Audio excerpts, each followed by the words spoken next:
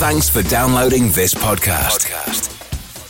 It's for personal use only and must not be rebroadcast, reproduced, or used in any form without permission. Tell your friends they can get their own copy by searching iTunes for Radio Le Mans or visiting radiolemans.com. The world's longest running motorsport magazine show, Midweek Motorsport. News, features, special guests, and analysis from the experts. Formula One, sports car and endurance racing, rallying, touring cars and bikes. If it has wheels and an engine, and they keep score, it's on Midweek Motorsport.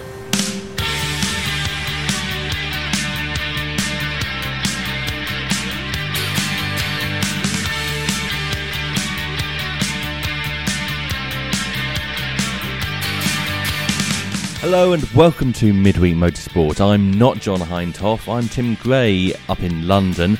We'll be speaking to John shortly, but he's in Dubai where this weekend we have the second of two consecutive race weekends from Preventic. This time it's the FIA International Endurance Series, the 24 Hours of Dubai, and coverage of that starts tomorrow here on RS1.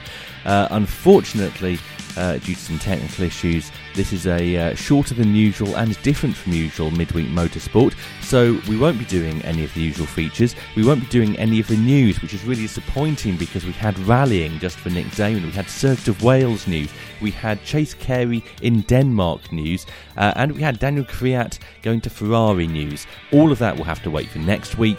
For now, let's hand over to John Hindhoff in the paddock in Dubai.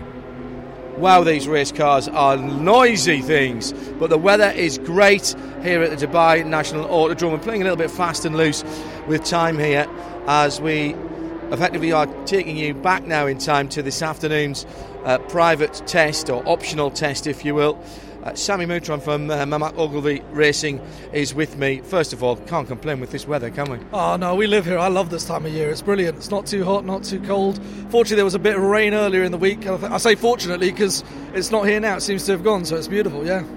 Now, your car's not out this afternoon. You're not taking advantage of these additional tests, so you'll get into Dubai, Hankook Dubai 24-hour mode on Thursday. So what are you doing today, and tell me about this new car?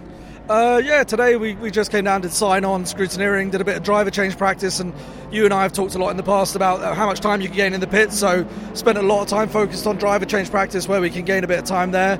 That's really what we spent our time down here doing today.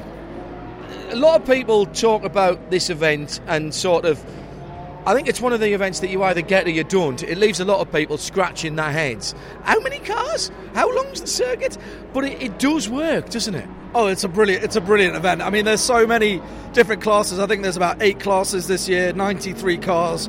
But it does work. I think it works on a various levels. I think it's one because you've got a lot of amateur drivers and a lot of pro drivers, and the pro drivers that do come respect the fact that they're attending a mixed class, mixed level event. Well, it's not for them really, is it? No, I mean, Preventic have been quite clear about that. You know, the pros are the guests and the AM drivers are the ones that this is for, and it works because I think we had a couple of years, if you look back 2-3 years ago, when it was getting very pro focused, and I think Preventic have done a good job of calmly squashing that a little bit and giving it back to the AM drivers without getting too heavy-handed, it would seem. No, I think unfortunately there was that one big event where it happened a few years ago. We won't refer to it, but no, they didn't have to get heavy-handed. I think they've just encouraged the teams to remember what this is all about, which is why we love it. I mean, all of us in our team are all AM drivers, done quite well for ourselves, but we are AMs, and that's why I think it's a brilliant event for anyone.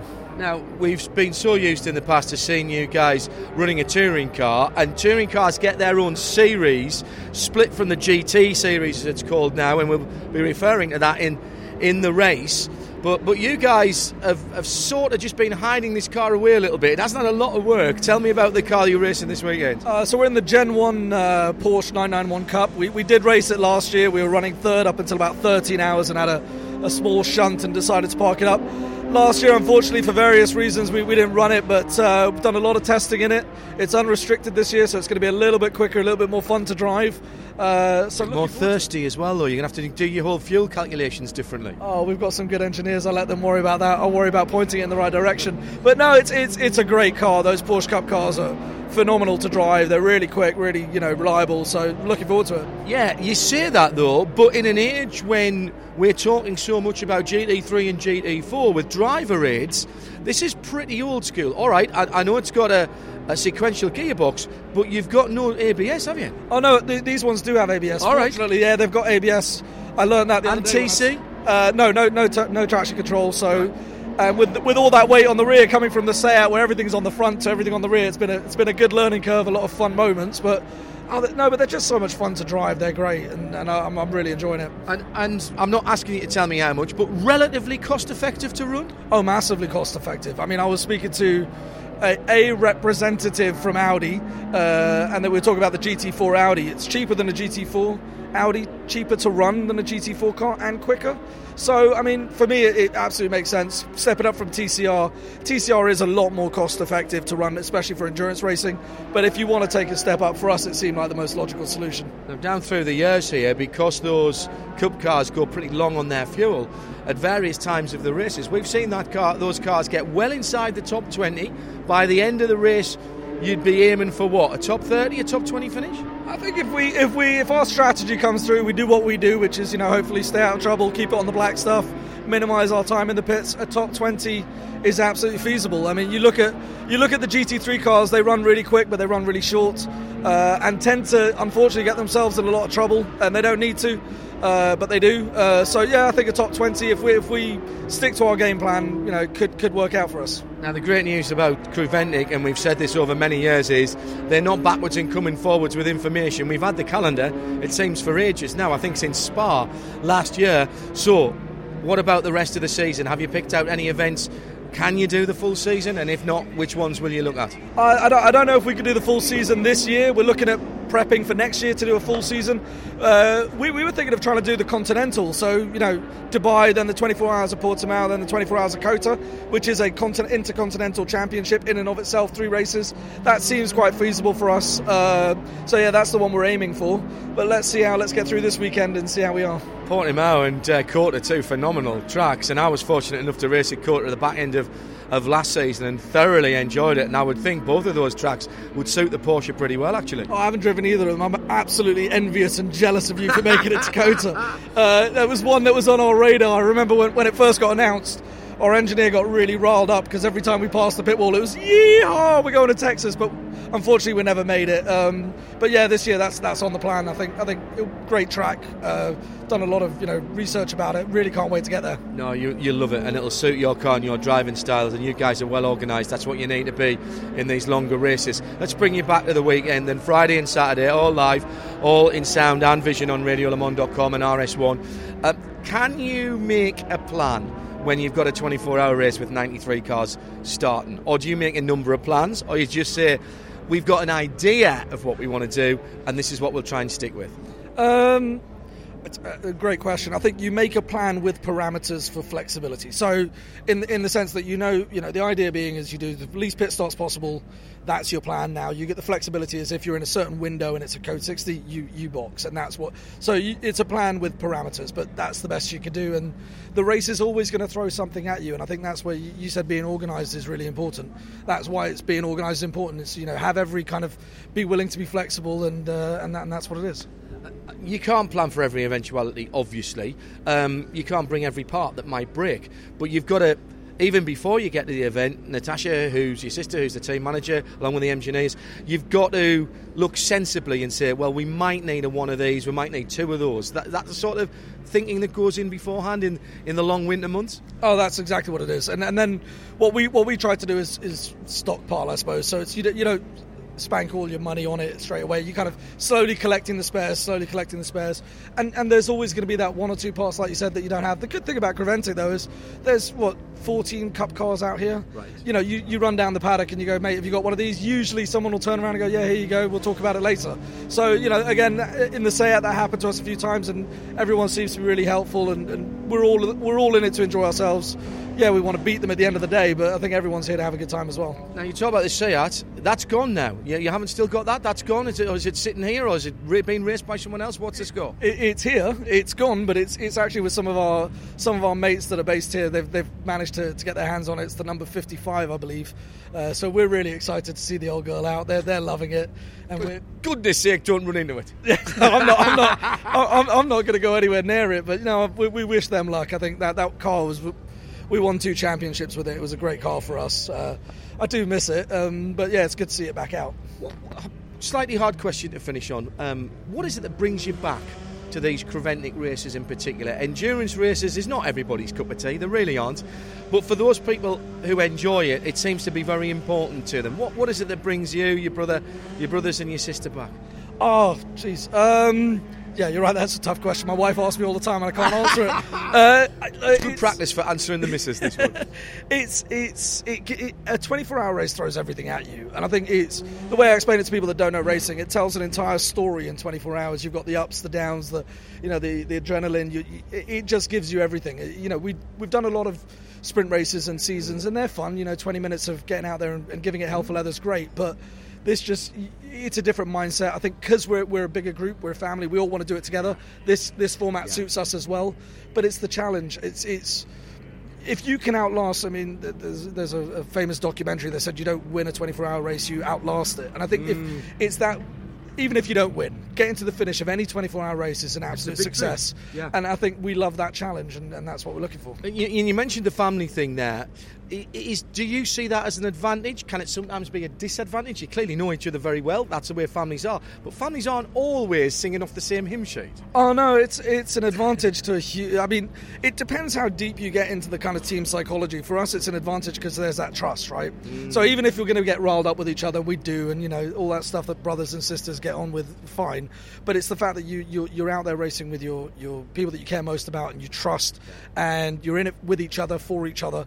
You know, we've all done paid drives, and it's a completely different experience. You're a driver who shows up and gets in a car and leaves. We're all in it together. We kind of create this environment for the whole team where everyone feels like part of something, and that's why you're all kind of driving in the same direction. And I would think, correct me if I'm wrong, if you do get into a bit of strife, you've got a lifetime of knowing how to put that strife right. Yeah, absolutely. And you know, we do. A 24-hour race. You can't not, can you? It brings a lot of tension, doesn't it? And you know, I think the ability to say what you mean, and then, you know, obviously we love each other, so you kind of take it back quite easily, and there's forgive and forget, and it kind of move on. So yeah, being able to work with each other, knowing what motivates and pushes each other really helps. And we, you know, I think for the first couple of years we were learning that, but now we've got to a point where we really know how to help each other get better throughout every weekend, which helps.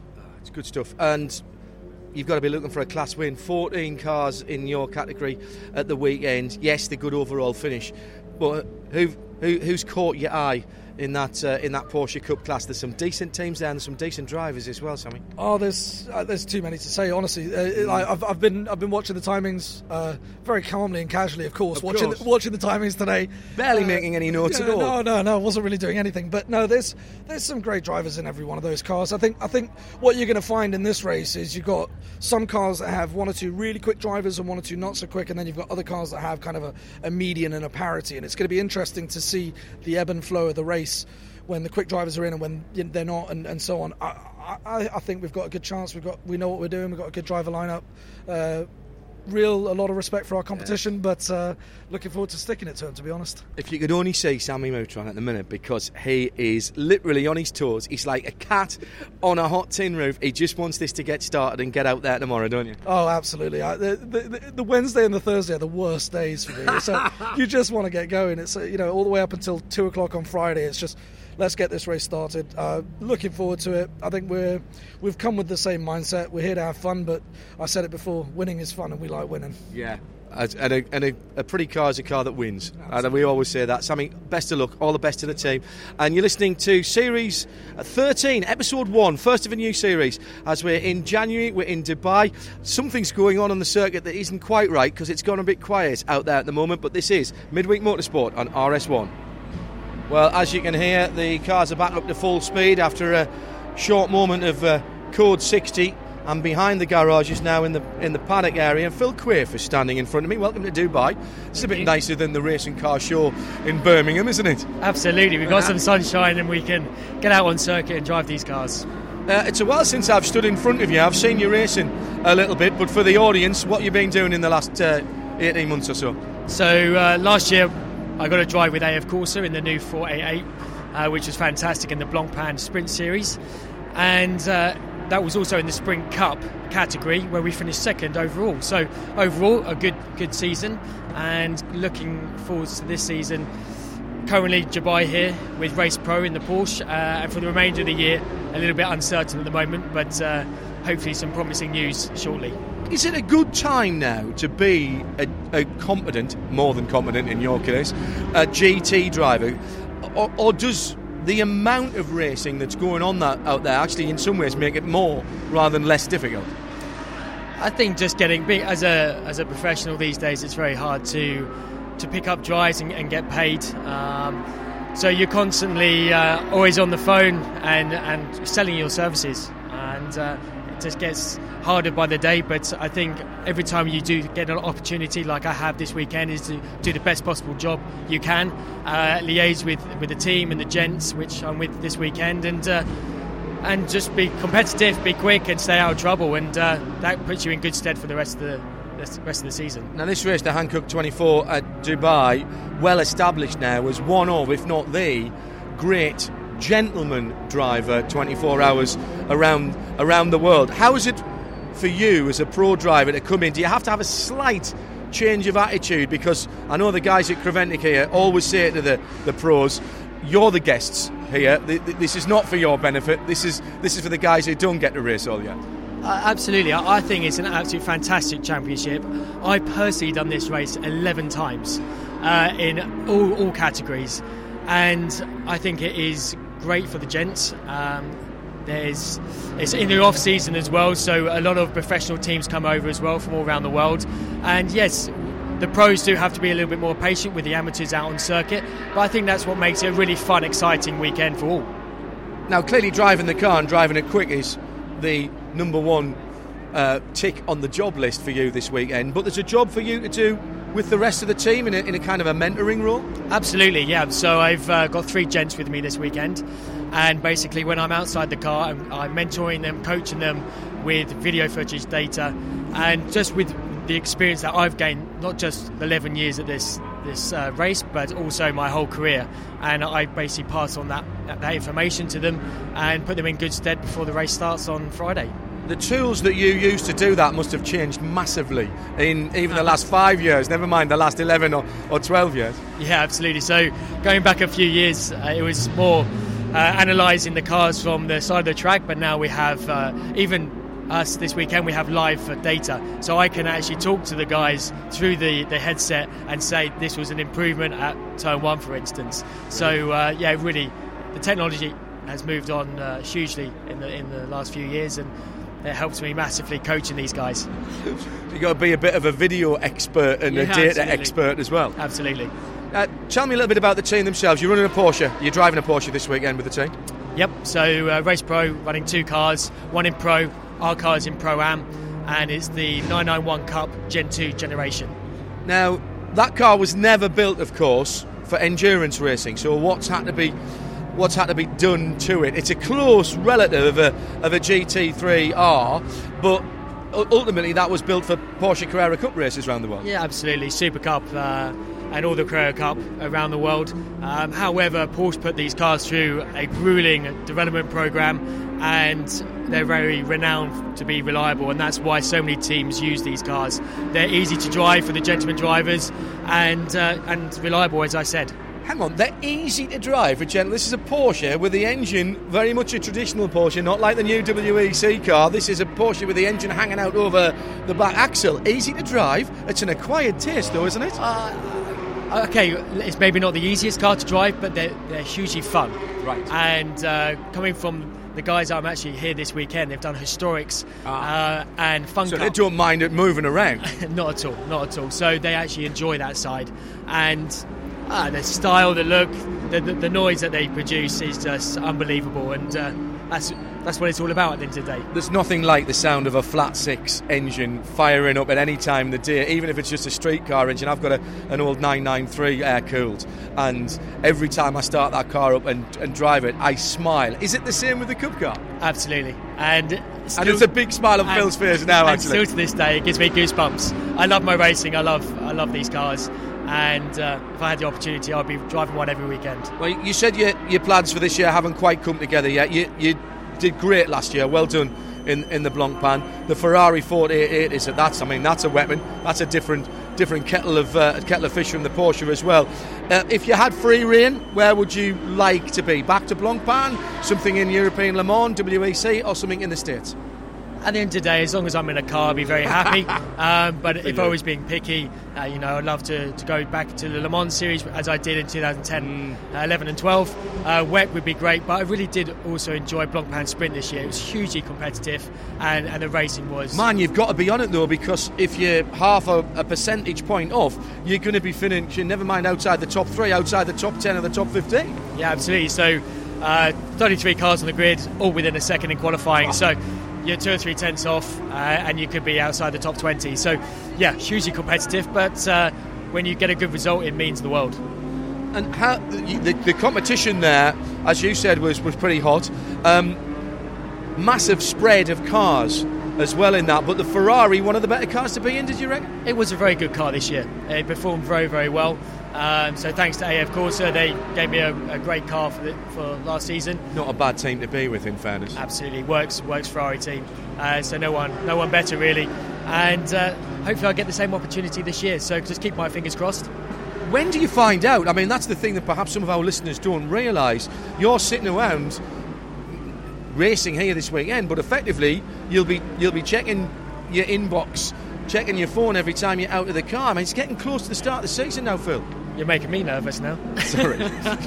Yeah, of course. But I secured my deal last year in February, so there's still a little bit of time. And they've just got to piece the package together. I'm not in the same category as James Collado as a Ferrari Works driver, but I definitely would like to be under the AF Corsa banner, and that's what I'm hoping for. And they just need to create a program for me and hopefully give me another opportunity. And put you in, AF could put you in one of the 647 cars that they seem to run throughout the city. That's some operation, isn't it? It really is. All done by Amato Ferrari, great guy, and he's very much looked after me last year, and he puts on a pretty impressive operation throughout all championships. I think last year I counted something getting close to 80 entries. Now, I'm not saying he's got 80 cars sitting there, because some of them are recycled and do double duty, but that's an extraordinary logistics operation that they're doing. I mean, you as a driver, ideally you don't want to get involved in that, but you must have taken something from that and seen how they work. Yeah, it's unbelievable, but it works, and I think they have 50 trucks and an endless amount of cars that are travelling around the world every day of the week. So fair play to all the people at Ferrari and Almato's team, because they make it work and they do a great job, and the car's been hugely reliable all last season, so fair play. We'll get back to this weekend quickly and then I'll let you go, because I'm sure you've got things to do. 93 cars will start, if everybody starts, this weekend, so traffic is going to be an issue all the way through the race, but I mean, that's 24-hour racing, isn't it? You just have to deal with that challenge. Yeah, and that's what it's all about. That's what makes the stints exciting. I think if you're doing a development program, as I've done in the past, where no one's out on track and you do 24 hours, it can get a little bit tedious. But here this weekend we have 90-odd cars on the grid, and it just makes the racing really enjoyable. What have you seen as the biggest changes in the time that you've been racing here? You're a good man to ask this question because of the amount of times that you've done this race. I mean, ultimately, I remember back to Toto Wolff winning this in the first year in not a standard BMW, but it wasn't as modified as some of the cars that would only be midfield now. But what have you noticed is the differences here? Well, the first Dubai 24 Hours I did was in a VW Golf. And that was probably the third quickest. Did you have your head on a swivel? Because you must have been having to look everywhere except forward. Yes and no, because now we have 26, 27 GT3 cars. Back then, maybe you had 3 or 4. So that's the biggest difference. It's become more professional, bigger teams that have joined us, and the main reason for that is it's a great testing program for the off-season. Yeah. You know, we still have 3 months before the European season kicks off, and everyone likes to come out to Dubai, get some sunshine, have some great racing. Is the pressure off you a little bit as a pro here? Are you doing this, I wouldn't say for fun, because that sounds like I'm saying, you're not taking it seriously, and I know that every time you get into a car you take it seriously, but there's not a championship at stake here for you. Your job is to get the gents up to speed and keep the car in one piece. Yeah, there's always pressure. For me, this race is not won by out-and-out pace. You've got to stay out of trouble, and it goes back to saying there's 90-odd cars on the circuit, and with different category of cars, from a Renault Clio to a GT3 car. So for me, it's kind of telling these guys to staying out of trouble, be consistent, and the race will come to us. So wish you well. I know you'll enjoy it, because every time you're behind the wheel of a racing car you enjoy it, and you always give your best. Phil, best of luck for the season. Let us know what happens when you can, will you? Thank you. Episode 1 of Series 13 of Midweek Motorsport. We're behind the paddock here in the final free test, the optional test of the week before we get into competitive running at the Hankook 24 Hours of Dubai. Cars up to speed out there. Andrew Marriott is part of the Radio Show Limited team this weekend. At his first race at the Dubai International Autodrome, but not the first time you've been here, Andrew.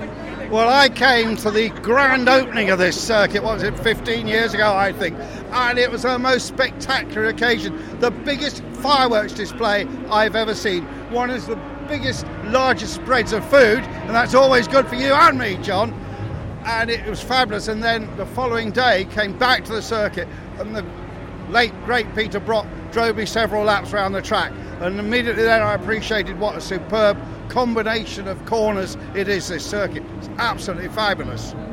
Ultimately, this was built as a Formula 1 circuit, and it never got to hold Formula 1. Abu Dhabi got there first, didn't they? Bernie was obviously playing the two off against each other, I suspect. Obviously Bahrain were in there as well, but it is a full Formula 1 facility. And I suppose if Abu Dhabi dropped out, Dubai would snap it up, but they got the Bernie effect, I think, here.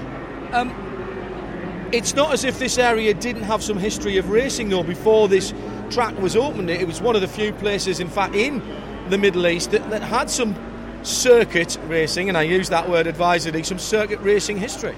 Well, yes, but it was a temporary circuit they built, if I remember rightly, in the car park of the Intercontinental Hotel. I commentated live for that race for ITV, believe it or not, the main ITV channel. And we're going back in the 70s, I suppose, here. So they built a circuit. They had a non-championship round of the BTCC. They had a Citroen CX race for famous people who all managed to hit each other. I don't think there was one of the cars left without a bent panel on it. It was an absolute demolition derby. John Watson, if I remember, demonstrated a Formula 1 McLaren. Yes. And Fangio... The New Year's car. That was effectively its public debut. Yeah. And Fangio came to the race as a guest of honour and had a heart attack while he was here. And I think there was a GT race as well, wasn't there? They had some GT cars as well. I think it's a long, long time ago when I was just a kid. And I remember coming out on Golf Air in, I think, first class. It was like, doesn't happen these days. That certainly doesn't happen when you're working for us, mate. I tell you that.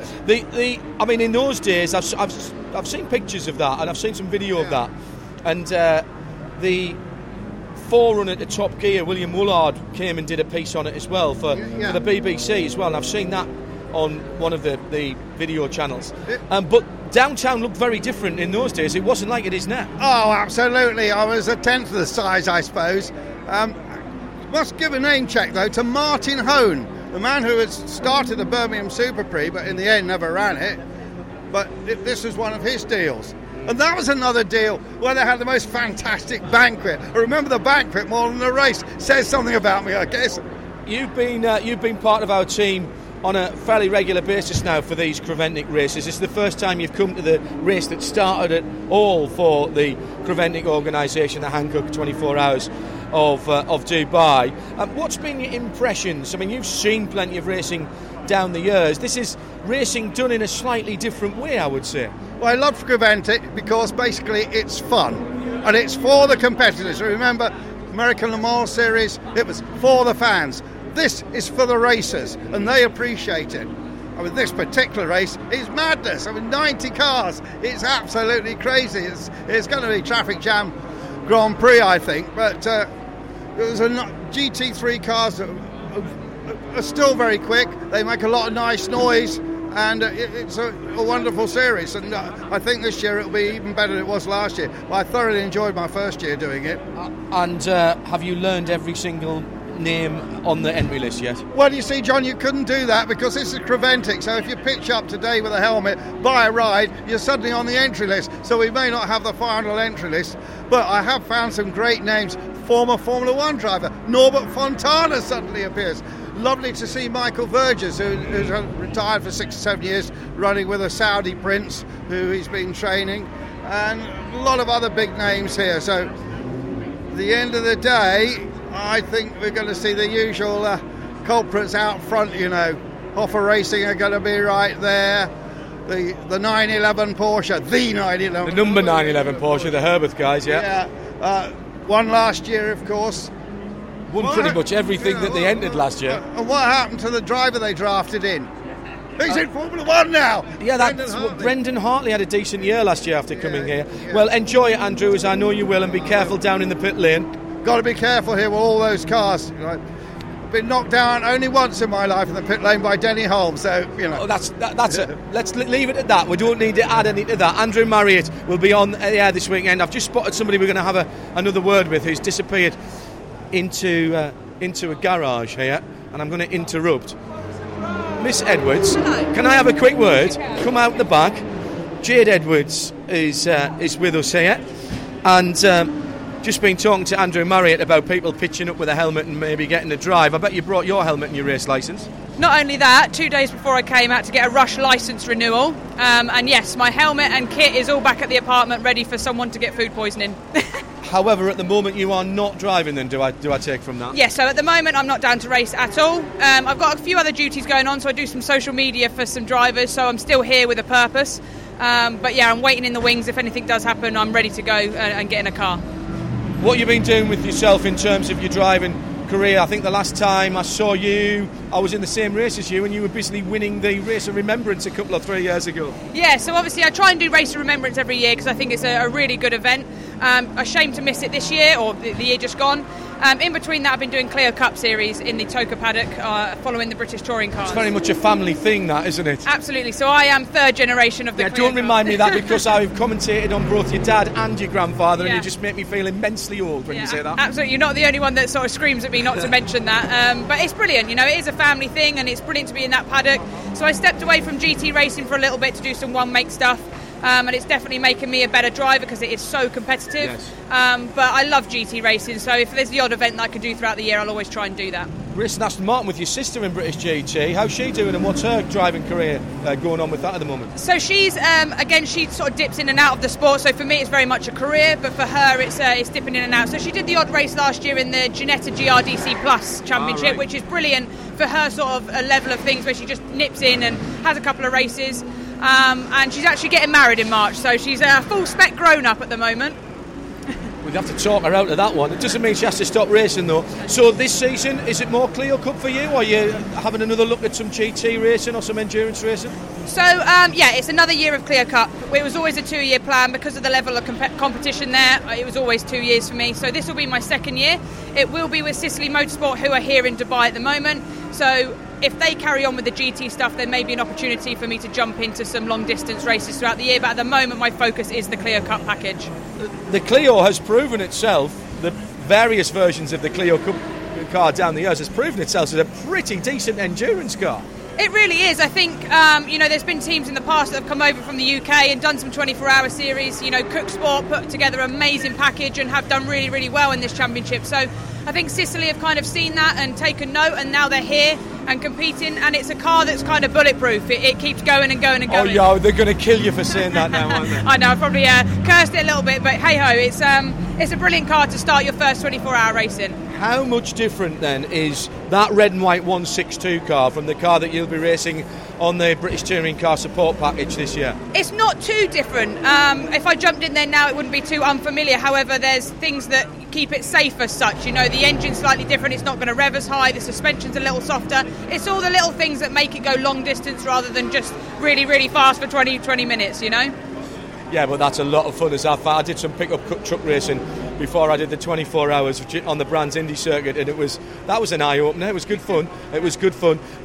So, beyond the end of this year, are we going to get you back here? I mean, we'd love to see you in some of the races this year, Jim. For me, John, it's all about sponsorship, and obviously last year I launched the 9 for 9 sponsorship scheme. So for me, there you go, Ollie Webb's just jumping in there. That's going to cost you 250 quid into the race fund. Yeah, so for me it's sponsorship. At the moment I'm Toka Package, and that's where my sponsors want to stay. But I love GT racing, so I'm not saying never. I'd love to come back in the future, but for the moment my focus is Clio Cup and then maybe British Touring Cars in a year or so. There's some good names here. I mean, there's a lot of... Ollie Webb's just ran by and made himself a nuisance, as he often does. But this is a race that you've been to a few times before now, and you'll have seen the changes down through the years. I mean, it's evolved massively. It's a brilliant, brilliant race and a brilliant series. Every time we come here, there's more and more drivers that we know. I think this is my 4th year coming. I've never actually competed in Dubai, which is a shame, but spent far too much time with us in the comms box. Exactly, but I love the atmosphere and I love being here, and it's sunny and it's happy and everyone's here for a good time, but at the same time it's competitive and the championship is run perfectly well. A question for you as a touring car, albeit a baby touring car driver. That's the car, not you. Although you would hate if I called you a grown-up. It's all good. Yeah. This year, Creventic have really put a lot of resources behind the Touring Car Endurance Series. Now, obviously, at the head of that is TCR, but there's room for Clios, there's room for other touring cars in it. How important is that, do you think, to someone like you to be able to say to your sponsors, right, you know the car, you know what we can do, here's something else we can do, and we're getting exactly the same billing as the GT cars in their series? I think 24-hour series seems to have nailed it on the head with the whole touring car stuff. It's so easy for a championship to bring in GT3s, to bring in the Porsches, to bring in higher end cars and forget about the little people at the back who are still having as much of a good time but can't do it on so much of a budget. So they've accommodated for both of us in that sense, and for me, like you say, it's brilliant. I can go to my sponsors in the UK and say, okay, it's not UK publicity, but it's the same car, it's in a brilliant championship, there's live coverage of it, there's brilliant commentary, put that in there somewhere. Nicely done. So you can sort of keep the continuity between the two, and so for me it really, really does work, and I think the 24-hour series have kept that really innocent part to this championship done really, really well. Well, unfortunately you can't be with us at Silverstone over Easter weekend because you will have other duties, but we wish you well for the Renault Clio Cup Series this year, and I hope we see you in a GT or a Touring Car Endurance Series paddock this summer. Thank you very much, John. Thanks, Jade. That's Jade Edwards, part of the Sicily racing team, Sicily Motorsport team in the UK, and here helping out. Now, where did Ollie Webb disappear to just a moment or two ago? I saw him jump off. No, he's disappeared. Let's wander down the back of the pits here and see who else we can find. It's Series 13 of Midweek Motorsport, and the drivers seem at the moment to be all in their cars, just going past the brilliantly named Bonk Motorsport. I know that will be a fan favourite towards the middle of the night, and it'll be getting said an awful lot. Couple of Lamborghinis. Grasser Racing Team just on my left as well as I'm wandering down here. Right, let's have a look in here. Who have we got in here? Ah, yes. This is the very bright orange 303. There's Rick Breukers and the rest of the guys. See if we can find those guys. So, a few people can't interrupt here because they're doing a bit of data. So let's just head back down this way. It's the joy of doing these walks down the back of the pit lane. You never know who you are going to bump into or who you aren't. And at the moment it's rather more who we aren't than where we are. Just a reminder that this weekend, of course, we've got full coverage of all the official sessions, sound and vision together. Let's have a run into Century Motorsport here and see who we can bump into. So there's Audi customer team in here as well, and the guys. Let's have a quick see if we can get a quick word with the Hofer Racing guys here. May I interrupt, please, gentlemen? Of course. Hofer Racing here, and who have I got here? See, it is Christian Frankenhout. Yes. Great to have you back at this race and the start of another racing year. Back with Hofer Racing again. You looking forward to this weekend? Yeah, of course. We are defending our title for the second time in a row. Last year we said it will be difficult, but I think this year it will be even more difficult. You know, more bigger teams, more better drivers. So it's often said that it's harder to defend a title than it is to win it in the first place. It must have felt like that a little bit for you last year at times. For sure. Last year it was really hard at times. We thought, okay, it's not possible to defend it again, and at the end we made it. So we're super happy about that. But even more difficult, I think, to defend it for the second time. But okay, we will try our best, and hope for the best. And a title that is made up of so many endurance races, Christian, where so many things can happen, that adds so much of a variable nature into it. Do you enjoy putting yourself through that, the challenge of all these endurance races? Well, it's for sure different than sprint races. It's more, I always say it's more a team effort. Sprint race is just the two or one driver, and with this it's the whole team that does make the challenge and the result. So that's the good thing, you know. After that, you party with the whole team, because every mechanic, the fuel guys, even the people in the kitchen, you know, they need to be at their best so that everybody else can be at their best, and that we can, as drivers, have the best tools to do it as easy as possible. You know, how faster the pit stops are, the less risk we need to take on the racetrack. So that's the combination of the whole team, and that's, I think, better. That's a good thing about endurance racing. Been a lot of talk about the new Mercedes GT4 car. You're in the GT3 version. Many changes for this year? No, for the GT3 not, because every year if the car needs to be homologated, I think it will cost a lot of money to the FIA, so they just make the car one time and then for like 3-4 years. And what about the competition out there this weekend? It's a fantastic GT3 entry. Seems like we get better and better every year. That certainly I've been coming here. This is going to be a tough race. Of course. Last year I think it was already more than 30 GT3 cars. I think this year's the same. And you see the teams that are coming here, HCP, WRT. So it's not just a couple of teams driving here. It's the best of the best. All the teams that drive in front in Blancpain do this as a race, of course. I think a little bit as a test for them as well, and for some manufacturers. But we take the challenge, so we see what happens. Do you, at least in the early part of the race, do you even bother racing the other teams? Or are you just looking to get to that last 3, 4, 5 hours? Well, this year it's different. Last year with the amateur teams we have the reference time, and this year it's changed. So also for the faster drivers like me and Kenneth, we can do as fast as possible. So normally the front wheel would drive away and we couldn't go any faster, but now we can go faster. So we need to see what we do, but it's not the first hour. It's not so important, It's keeping up with the rest, not losing too much, but you don't need to be far out in the front because it's still 24 hours. Everybody knows it's done at the finish, not at the start. So, but okay, for sure. It will be like Blancpain in the beginning, and then it will ease out in the night, and then the following day it will be I think relatively quiet. Now, when I travel all over the world to other motor racing, the first question almost everybody asks me about is about Creventic and Creventic racing, and I keep telling them that I'm not sure that any group of people from other than the Netherlands could have put this together. You guys have got a great attitude towards your racing.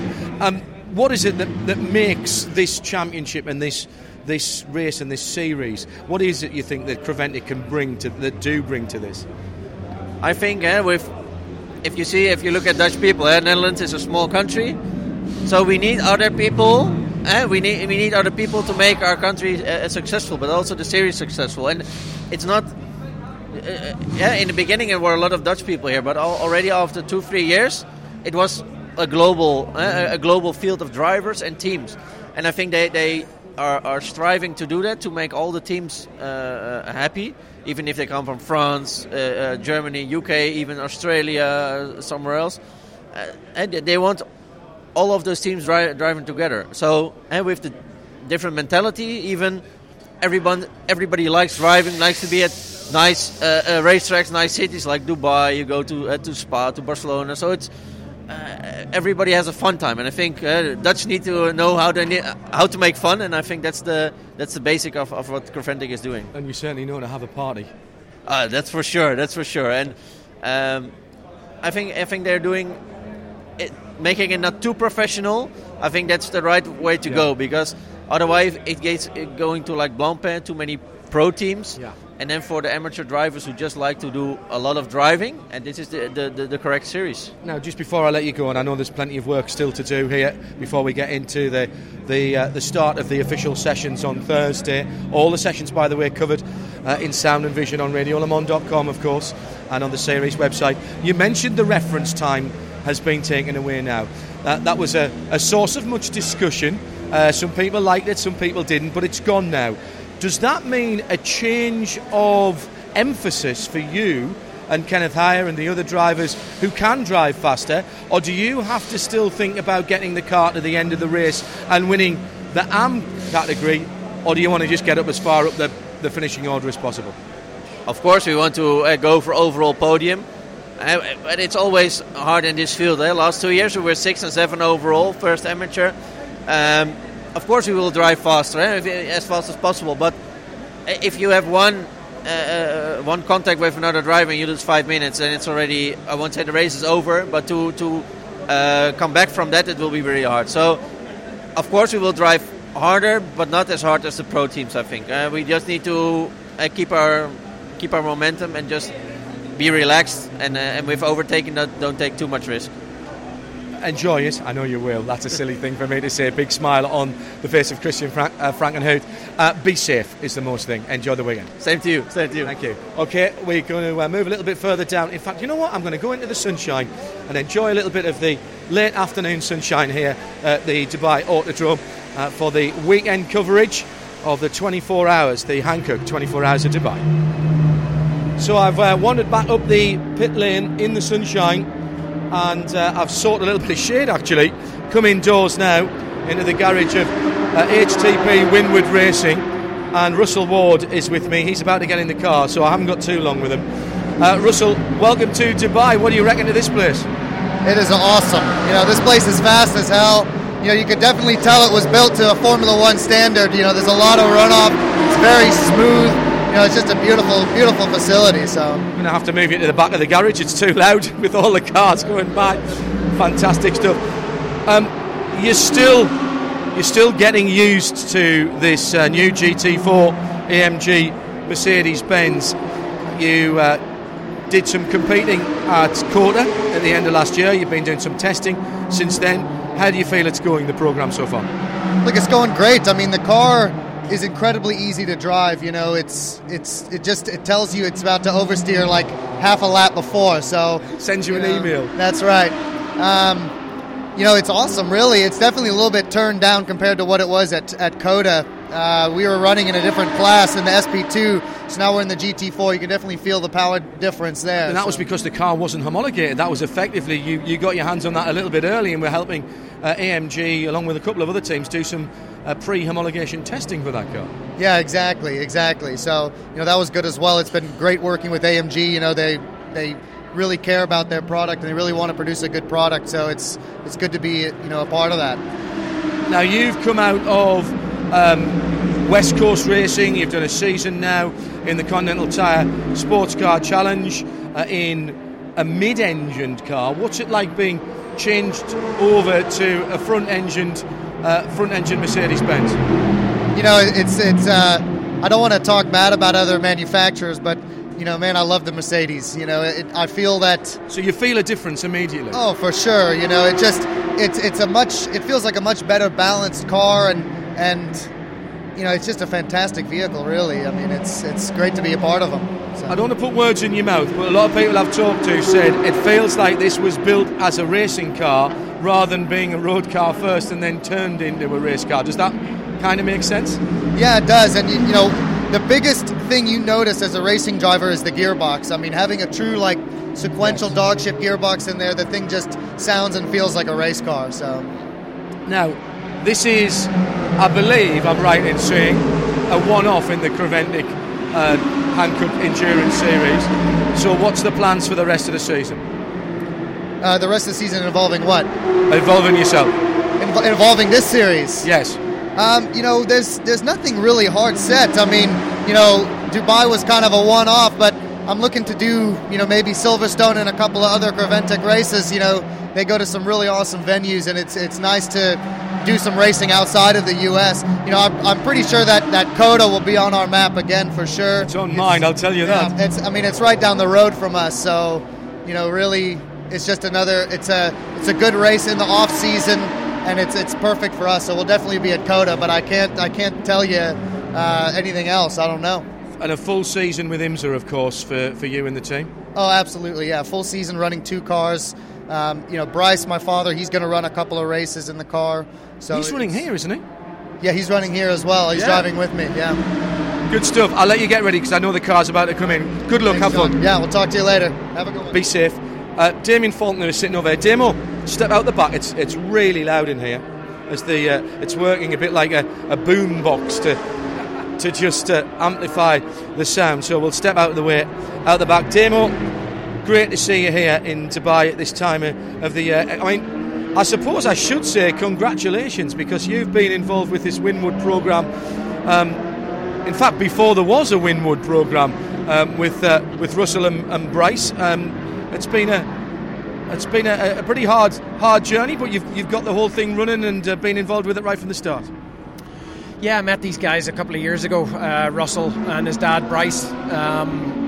You know, super people, and to be honest, they were just really nice people to coach, and they really wanted to make progress, and they were serious about racing, which is always nice, because you coach different people for a short while.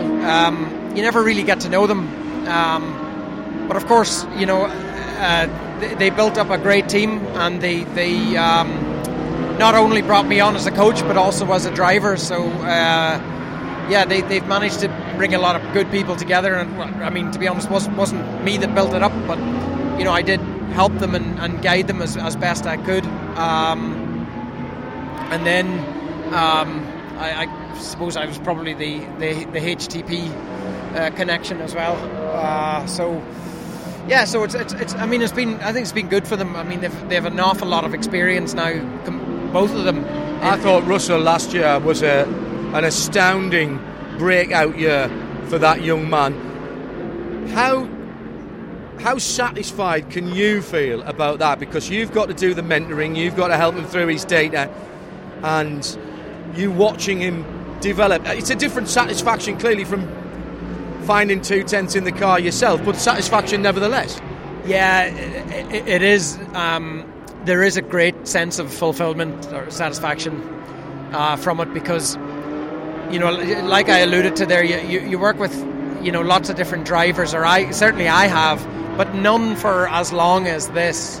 And, to see your sort of work coming to fruition in the shape of, success for Russell, and indeed Bryce. I mean, Bryce won a championship last year in the PDC Championship on the west coast of America, and Russell just cleaned the floor at the last double-header round and won both races. And that's been tremendously satisfying. It is, and I mean, not for a minute trying to claim all the adulation or the credit for that, but I'd like to think that I had something to do with their progress. Oh, you did, mate. No doubt.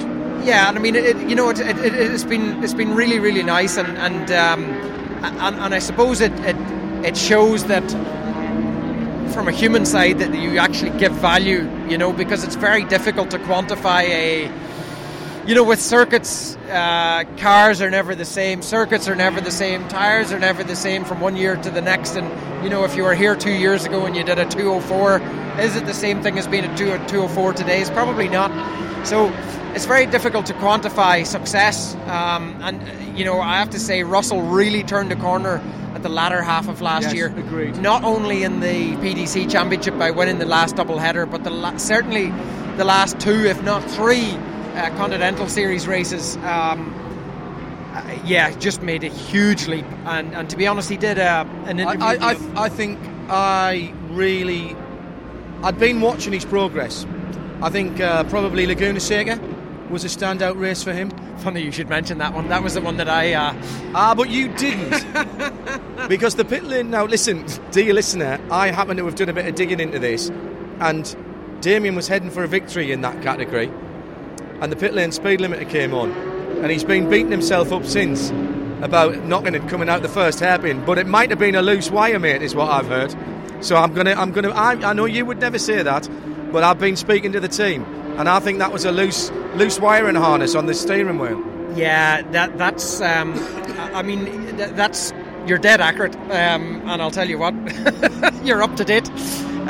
Because what you get for hanging around in pits talking to mechanics when you're not driving a car and you're not in the booth, you see.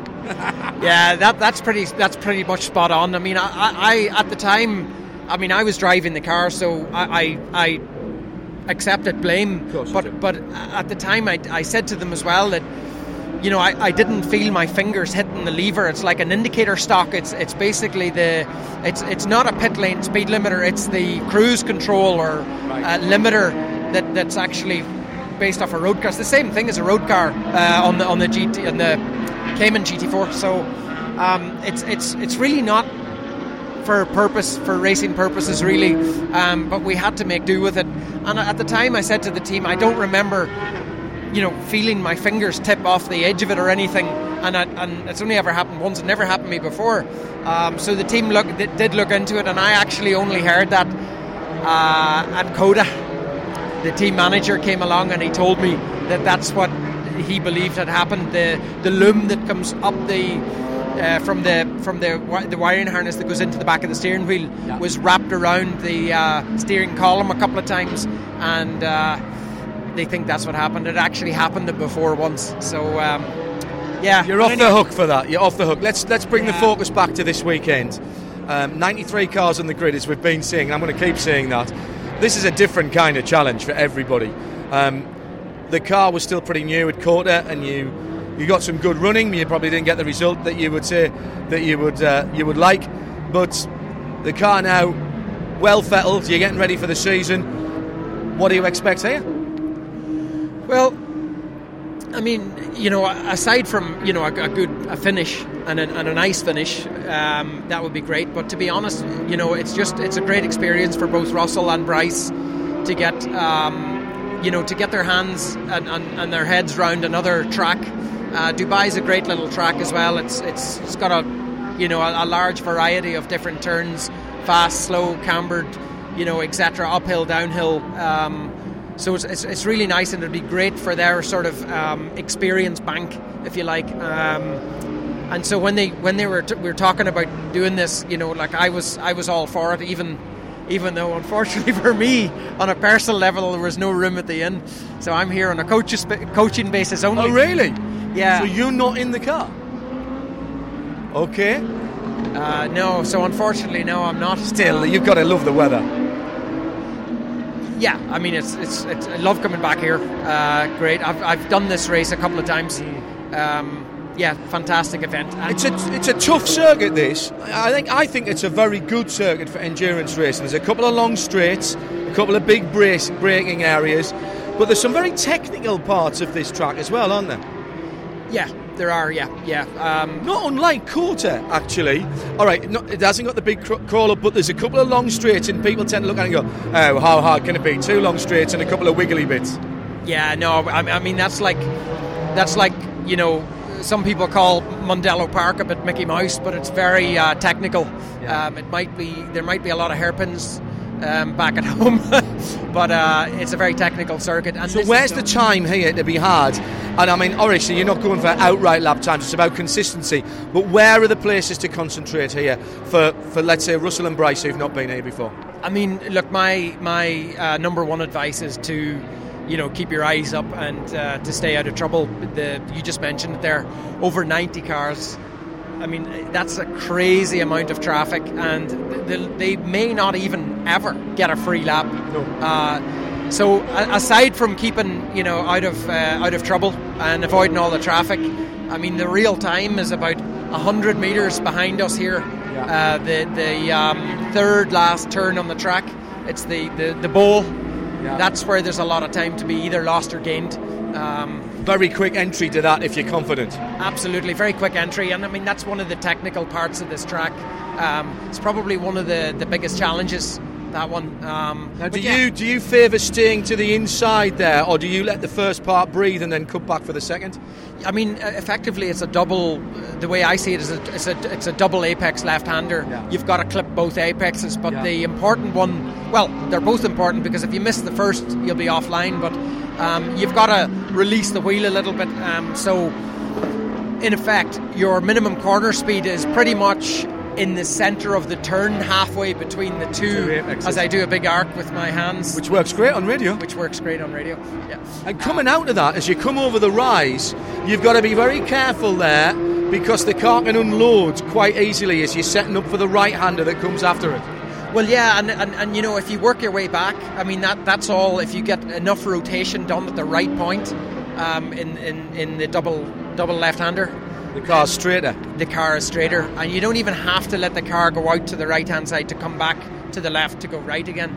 So you come out there quite tight, but, like you say, if you go in, release it, and, get the rotational point done at the minimum corner speed between the two apexes, and you have a nice line.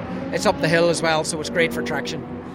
Before I let you go, and before we end the first of a brand new series of Midweek Motorsport here on RS1, part of the Radio Show Limited network of channels.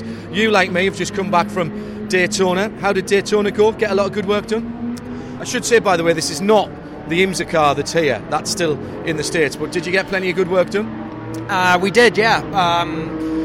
Worked well with our new engineer, Greg Fordall. He knows his stuff, doesn't he? Just a bit, yeah. No, fabulous. I mean, I've worked on with Alex Joe before in one race, but unfortunately not directly with Greg, but known him for a long time, and it's fantastic. I think a real coup for us to get him on board. We ran through a number of things. Some of the things are out of our control, the thing that I won't mention. However, every time I looked, and bear in mind I wasn't there on the Sunday, so I don't know what happened on the Sunday, but every time I looked, your name was next to the position that was the first Mercedes-Benz, and I know exactly what you're talking about, but you can only be the best of your Mercedes-Benz class, can't you? Yeah, that's right, and to be honest, you can only do, I think you'll gain more momentum by just concentrating on your own program, and that's what we did. So, it's out of our hands. You can only control what you can control and work on to progress from there, and I think we did that, and we've made a lot of good progress on the chassis side. So hopefully when we go back to Daytona, Can you believe 28 GS cars? I mean, all right, we'll not see them for the whole season, but 28 GS cars at Daytona in a class where a couple of years ago I remember people saying to me, "Oh, GT4 is going to kill that class." That's bonkers. Yeah, it's nuts. I mean, it's fantastic to be involved in such. You should see the smile on Damo's face at the moment.